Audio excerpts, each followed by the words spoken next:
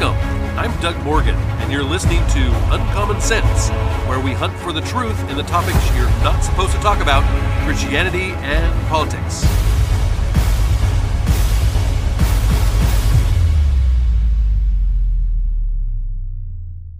You made it once again to our FOMO Friday report. Yes, we love to dispense of your fear of missing out, particularly if you're not listening to propaganda media. And if you're not listening to propaganda media, you may not have known about our first story. It has to do with U.S. Senate aide for Senator Ben Cardin. This aide made multiple gay porn videos in a Senate hearing room. But if you want to try to understand the mind of leftist liberals and how they think, here is a great illustration that we are going to break down for you here today. The article comes from a group called AFRU. AFRU is funded in part by Google LLC, the Ford Foundation, and the Kingdom of Norway.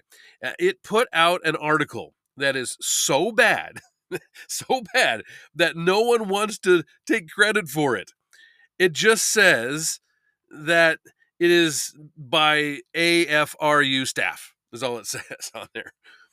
And it's entitled Fired for His Act of Love in the Senate. And says Adrian Messe Cesaropitsky, I guess is how you pronounce his last name, act was symbolic and brave because in a world full of hate, displays of love are rebellious. We shouldn't bend over, no pun intended, to a party that hates. We must do the opposite. So it is an act of love, according to them, and a symbolic and brave. It's that to film gay porn in the Senate? Really? All right, let's get into the article. It says, so it's official. Senator Ben Cardin's office has told Politico that Adrian is no longer employed by the U.S. Senate. Goaded, no pun intended, by demagogic Republicans, the Capitol Police has now also opened an investigation. So if it wasn't for those nasty Republicans, we would be celebrating gay porn instead of investigating it. All right.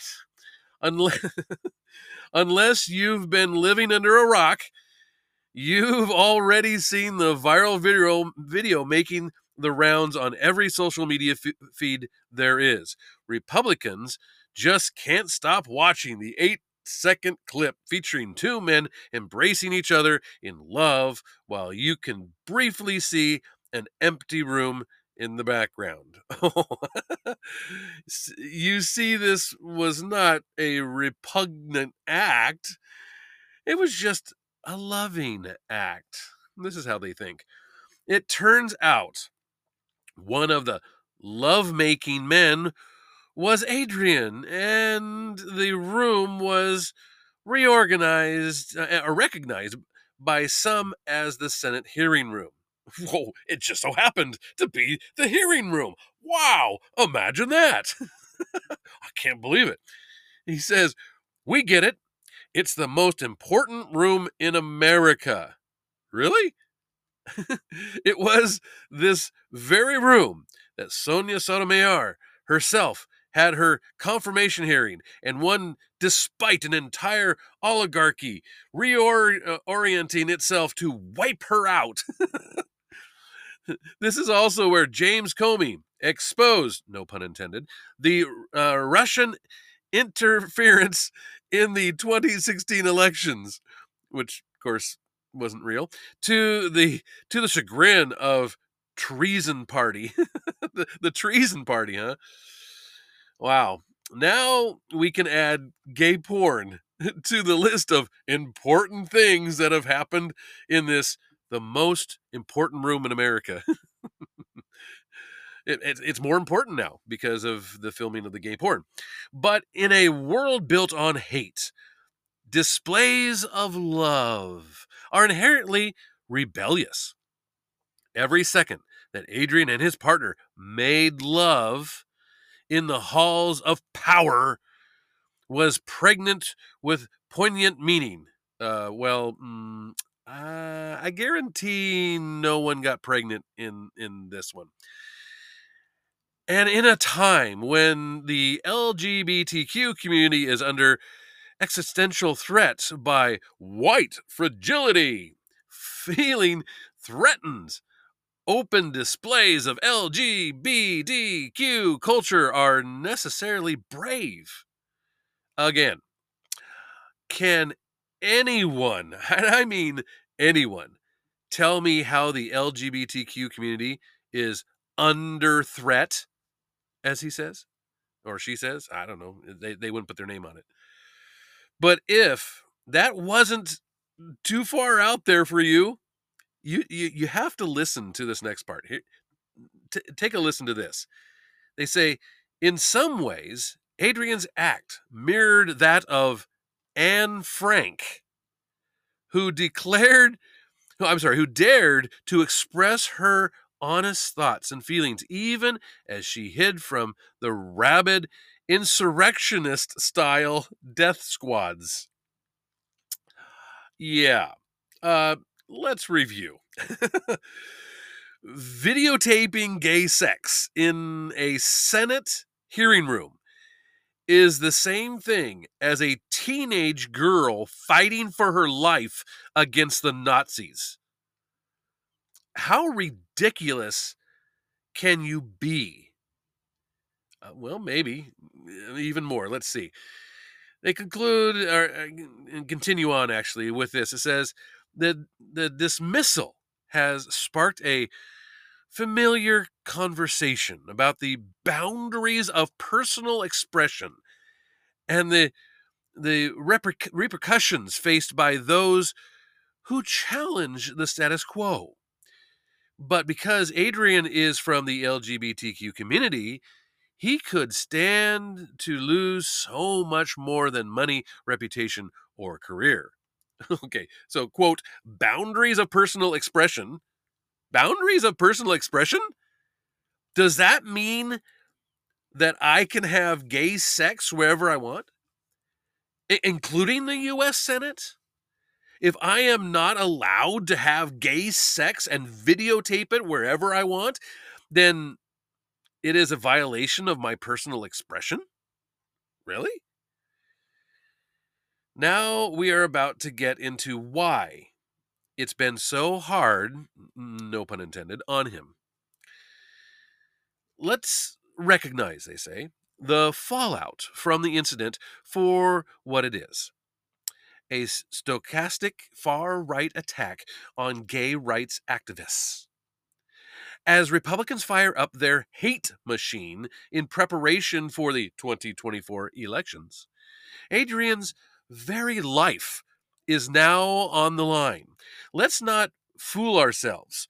Right-wing attacks will stream with ever-increasing pitch from the dark web, radio stations, and social media channels, until some insurrectionist nutjob, no pun intended, picks up a gun and the intended consequences have become fait accompli. Yes. Yes. Because someone objected to him making his gay sex videos in the U.S. Senate, his life is now in danger. Of course it is. Because it's always right-wing extremists that go on mass shooting sprees, right? I mean, remember 2016 nightclub shooting in Florida that killed 49 people? Wait. He was a Democrat. What about the 2013 shooting that killed 12 at a Washington Navy yard? Oops, he was a liberal. Well, there is the 2017 shooting of Congressman Steve Scalise and 6 other people at a softball practice. But he was a volunteer for Bernie Sanders and targeted them because they were Republicans. Well, surely this year's shooting at a private school in Nashville was a result of a right-wing kook listening to dark web radio stations and social media channels, right? Oh wait, she was a liberal trans woman. Hmm. Well, they go on to say, now more than ever, we need to circle the wagons, no pun intended, around Adrian and say with a unison voice. Wait, what? What's a unison voice? We're supposed to say with a unison voice. Adrian's termination by Senator Ben Cardin is an affront to individual freedoms as it sends a chilling message about the consequences of expressing love in a public political space. The chilling message, yes, the chilling message that is an affront to individual freedoms is don't make gay porn in the Senate. They say Adrian's prosecution by the Capitol Police is blatant political corruption and weaponization of justice against a marginalized person. Yeah, let me repeat that. Adrian's prosecution by Capitol Police is blatant political corruption and weaponization of justice against a marginalized person. They said that Adrian's persecution by right-wing nut jobs, no pun intended, writ large is a threat to his life and the life of every LGBTQ individual in this country. Oh, my bad. It's not just his life that is now in danger. It's every LGBTQ person in the entire country. They say at the very end, they conclude with this. This cannot stand. The fight has just begun. Ooh, that sounds ominous. Speaking of ominous, what is ominous is our next story. From a series of stories from the Daily Wire comes this. A migrant caravan of nearly 8,000 people is marching toward the U.S. southern border as Secretary of State Anthony Blinken and Homeland Security Secretary Alejandro Mayorkas are set to meet with the Republican President Andres Manuel Lopez or I can't get his name all the time, but it's Obrador. There we go, Obrador in Mexico City on Wednesday to discuss the ongoing border crisis. The migrant caravan is up to is made up of people from an estimated 24 different countries and began its trek toward the U.S. border on Saturday, marching through the Mexican state of Chiapas. It's on the border with Guatemala. As of Wednesday, NBC News reported that most of the migrants in the caravan are from Central America, Cuba, Venezuela, and Haiti. But according to Luis Garcia Villagrán, who helped organize the caravan, some of the migrants are from Iran, Turkey, Syria, and Cameroon. Now, Villagrán also projected that the caravan would grow up to 15,000 people by the time that it reaches the U.S.-Mexican border. This according to the New York Post. Now, Mexico has often allowed such caravans to travel through its country to the U.S. border, and Lopez Obrador said last month that U.S. officials were asking him to do more to stop the caravan at the Mexican border with Guatemala. The Mexican president, however, wants the U.S. to send more aid to Latin American countries and slash sanctions against the communist governments of Cuba and Venezuela. Yes. We will help you if you give us a boatload of money. that's nothing new. Quote, we are going to help as we always do, Obrador said. Mexico is helping reach agreements with other countries, in this case, Venezuela. Shortly before meeting with Blinken and Mayorkas, he called on the U.S. to give more support to Latin American countries instead of building walls, adding that the illegal immigration issue is only going to intensify. Hmm. The Biden administration officials meeting with Obrador comes amid of course, a record surge of illegal border crossings as President Biden faces continued calls to take action on the crisis. In November, a record almost 250,000 migrants, as they call them, or illegal aliens, were encountered attempting to illegally enter the United States. This is according to the Customs and Border Patrol. Authorities also saw record days of illegal border crossings earlier this month that reached over 10,000 illegal aliens entering per day on multiple days. An estimated 8 million illegal immigrants have been apprehended by the Border Patrol since Biden's inauguration in January of 2021, and there have been approximately 1.7 million illegal immigrant gotaways under Biden's watch as well. And I still do not see why everyone is so surprised at this. I mean, why are they surprised that we have an entirely open border to our south? Joe Biden is doing exactly what he said that he would do when he was campaigning for the presidency. It has been a strategy for the Democrats for a while now to allow these people in, hoping that they will vote Democratic. Another election strategy for them is fixing elections, as we see here in New York. Governor Kathy Hochul is being heavily criticized for signing a bill that moves most local elections to even numbered years, aligning with the federal elections. While Hochul argued that the change is a step toward a more inclusive democracy, critics say the move effectively ends local elections in the state of New York.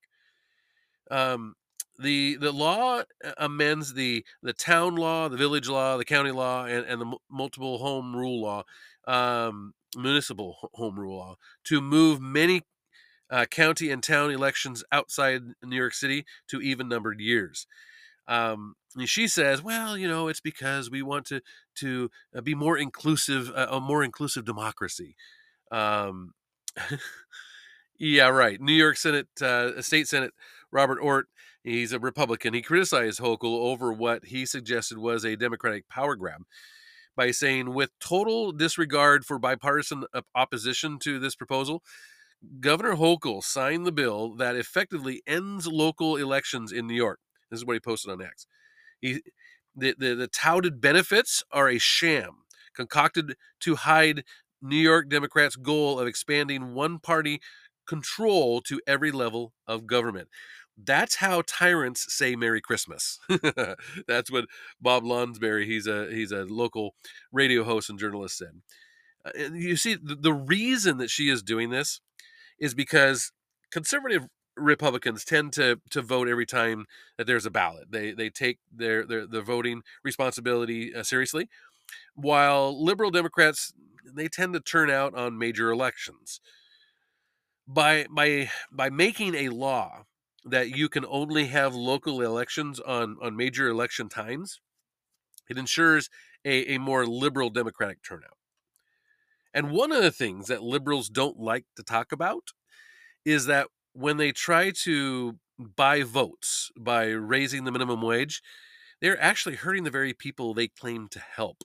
More than 1,200 Pizza Hut delivery drivers throughout California will be out of a job in the coming months after California's fast food minimum wage increases. Numerous Pizza Hut franchises in California announced they will eliminate delivery driver positions and rely on third-party delivery companies such as DoorDash and Grubhub and Uber Eats and that type of thing, as the state's minimum wage for fast food workers will increase to $20 in April. This is according to CBS News. The layoffs, which will start in February, will mostly affect Pizza Hut delivery drivers in Los Angeles, Orange, and Riverside counties. California's Assembly Bill 1228 which increased the fast food workers' minimum wage by 30% to $20 an hour, was signed into law, of course, by Democratic Governor Gavin Newsom in September. And then after the bill was signed, other fast food chains such as McDonald's and Chipotle and others said that they would increase menu prices to offset wage raises. The minimum wage law affects approximately 550,000 fast food workers and 30,000 restaurants in California, according to CBS News. You see, these are supposed to be entry-level positions. They are not career opportunities. People forget that. But in the liberal Democrats' attempt to virtue signal, they instead eliminate the very jobs that the low-skilled workers need. But that's okay, as long as they get their votes, right? A few months ago, we brought to you a story about how corrupt the CIA is and how they took money to lie about the origins of COVID. A Heritage Foundation linked group is suing the CIA over records of its investigation into COVID-19 after a whistleblower said analysts were paid to change their conclusions. The Oversight Project, it's a government watchdog launched by the Heritage Foundation, filed a Freedom of Information Act, that's a FOIA lawsuit, against the CIA last week. And the lawsuit seeks to compel the agency to produce records of its investigation into the origins of COVID-19, according to a copy of the suit obtained by the Daily Caller. Quote, "This is an action under the Freedom of Information Act to compel the production of CIA records relating to the allegations that members of the CIA's COVID discovery team, a group of employees tasked with analyzing the origins of the COVID-19 pandemic, receive monetary incentives to change their position on the origins of the virus," the lawsuit says.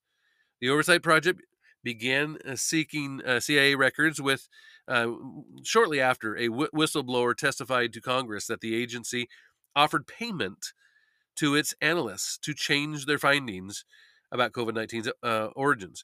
The CIA's official findings about the origins of the illness are inconclusive because of that. Assessments from Energy Department and FBI said a leak from the lab in Wuhan, China, is the most likely origin of the virus. House investigators into the origins of COVID-19 said in September that the senior level CIA officers had said the agency offered money to the COVID investigators to change their conclusions. And ever since, of course, the Republicans on the select subcommittee on coronavirus pandemic, they've been trying to get these records, and of course they've been getting stonewalled.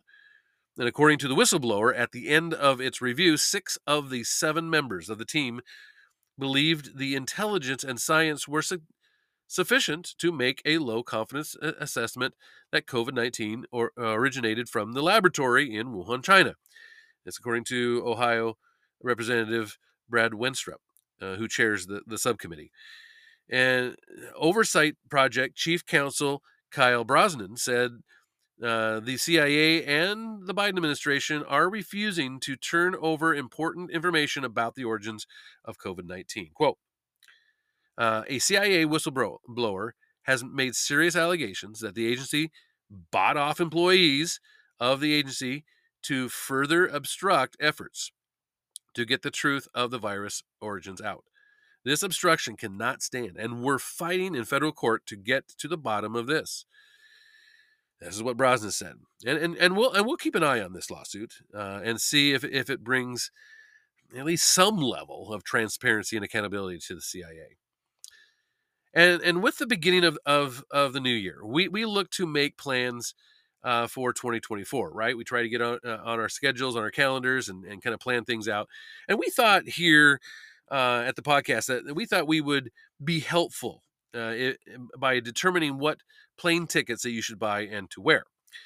From a UPI.com article by Ben Hooper, he says unusual talents and skills will be put to the test in 2024 in categories including wife carrying, underwater chess, dog ugliness, and mullet sporting. Yeah, the coming year will see famous contests, including the Super Bowl and, of course, the Summer Olympics and even the U.S. presidential election. But what of lesser known, but no less important, events such as heavy metal knitting world championships, the World Gravy Wrestling Championships, and the Snail Racing World Championships? In honor of these niche challenges and the competitors who proudly represent their home countries, we present 10 of the oddest competitions in the world. Number one, World's Ugliest Dog Contest. This is taking place in Petaluma, California. The world's most aesthetically challenged canines gather each year at the Sonoma Marin Fair to see which of them can capture the hearts of judges and the public. The ugliest dog in the contest wins prizes, including $1,500 and an appearance on NBC's Today Show. The annual contest aims to celebrate imperfect canines and encourage adoption of pets in need of good homes. How about the Homer Brewing Company's bird calling competition? That takes place in Homer, Alaska. The headline event of the festival there features avian imitators of all ages facing off to see who can best imitate the sounds of several locally known birds. Bird sounds commonly heard coming from the mouths of competitors include eagles, seagulls, cranes, and sparrows. The contest prize includes specifically chocolate, yeah, bird T-shirts, and gift certificates. Hey, I might try to get in on that. How about the U.S. Mullet Championships? Oh, that might be kind of interesting. Die-hard fans of the iconic 80s fashion statements compete to find the best business in the front, party in the back hairstyles in the annual U.S. Mullet Championships. The online contest features divisions including the men's contest, the Femillet contest for women competitors, a 55 and over division for older competitors, and kids and teens contest to find the next generation of magnificent mullets. The winner of each category earned the title of America's Best Mullet, as well as $2,500 prize. But if you're not into that, how about you travel to Finland for Heavy Metal Knitting World Championships? The unusual contest calls for competitors from countries including Finland and the United States, Japan, Denmark, Latvia, Russia, and Sweden to combine their knitting and heavy metal dancing skills. The inaugural event in 2022 saw each competitor join heavy metal band Manic Abductor on the stage to dance. And the 2023 event was canceled, but they said they would come back for 2024. I know. How about this one? World Wife Carrying Championships. This is in Finland as well. Husbands carry their wives through 830 feet of obstacles and mud to compete in annual wife carrying world championships. Qualifying events are held in countries the world over and decide who will represent their nation as the championships in Finland, where the sport of wife carrying originated. The winning couple, they earn the wife's weight in beer. Well, since I don't drink, I might not get to do that one. But how about World Gravy Wrestling Championships? Gooey grapplers show off their wrestling prowess each year at the Rosen Bowl, where a pool is filled with Lancashire gravy, and addition to the to wrestling skills. Competitors are judged on the basis of costumes, comedic presence, and entertainment value. The Savory Melee raises funds for the hospice there. There's also the Diving Chess World Championships. Chess skills and lung capacity alike are tested at this annual contest, where players take turns diving underwater to make their moves on a chessboard submerged in a pool. Players are required to make a move before coming up for air, else they forfeit the match. And there's also the World Dog Surfing Championships. Dogs with the gift of balance gather each year in Lindemar Beach in California to hang for and raise money for charity there. And the Air Guitar Championships are also coming up. The air guitar championships are in Finland, and the best strumming simulators from countries around the world gather in Finland each year to pretend to play an invisible guitar while dancing along to the song of their choice. I don't know what song would you choose? That would be quite the decision. The contestants are judged on technical merit, stage presence, and the difficult to define concept of airness. Yeah, the Air Guitar World Championships were founded in 1996 to promote the concept of world peace. Not sure how that does that, but I'll go with it. And lastly, how about the Snail Racing World Championships in England?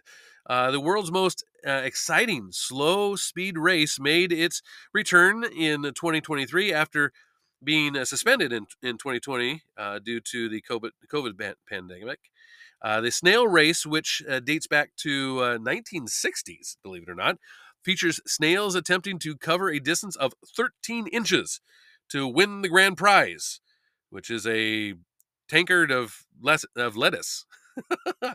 the The world record in the race was set in 1995 when a slimy sprinter named Archie managed to traverse the required distance in 22 seconds. Whoa, 22 seconds. Slow down there, Turbo. Now, if you plan on entering any of these contests or have a definition for airness, we would like to hear from you. And of course, you can always do that at uncommonsensepodcast.com. Thank you very much for listening. This podcast is a production of Morganite Communications.